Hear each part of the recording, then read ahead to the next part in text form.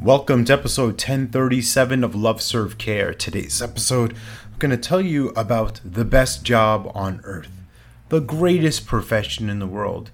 You may have guessed it by now. It's this thing called coaching, something that I've been a participant and active member in since 2016 and was introduced to it in 2016. And there's a whole history there.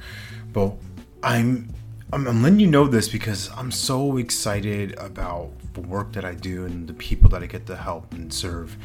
And one person in particular, we're having a conversation, and they dropped just so many bombshells of excitement, of new opportunities and possibilities. They were holding out on me. I was like, hey, how come you haven't been telling me this? They're like, you know what?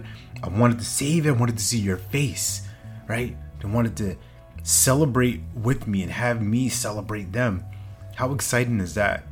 And afterwards I thought, man, this is really the best gig.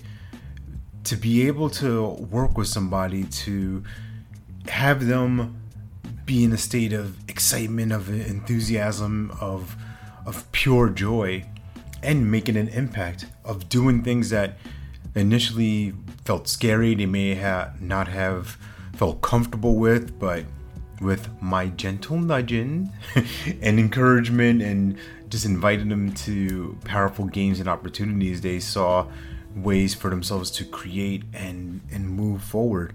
Now, I share all of this not to pump myself up again. I'm the greatest coach ever. I'm awesome. Don't get me wrong. But I want to model for you what it looks like when you have somebody who's doing something and they're taking action and they're moving forward despite any outside challenges, despite health and all these different things. They find a way.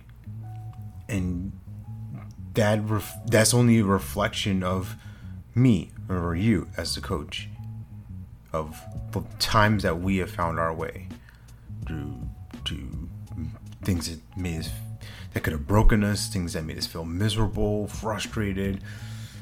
And what a gift to be able to work with people, to sit with them, to be present with them, to have conversations that no one else will have, to say the things to them that nobody else will say, to hold them to a standard, not out of an expectation, but out of a stance for, I know what you can do, I know who you are, I know what you can create, I know that you're powerful, I'm not doubting that, this is certainty.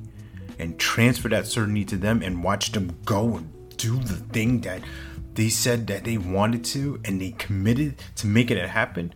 Man, who's got it better than us? I can't find them yet. So remember, you're born to live your life in abundance. You're the master of your future. You control your freedom, and you have complete dominance of your thoughts, your emotions, and your habits. Take care. God bless. Stay blessed.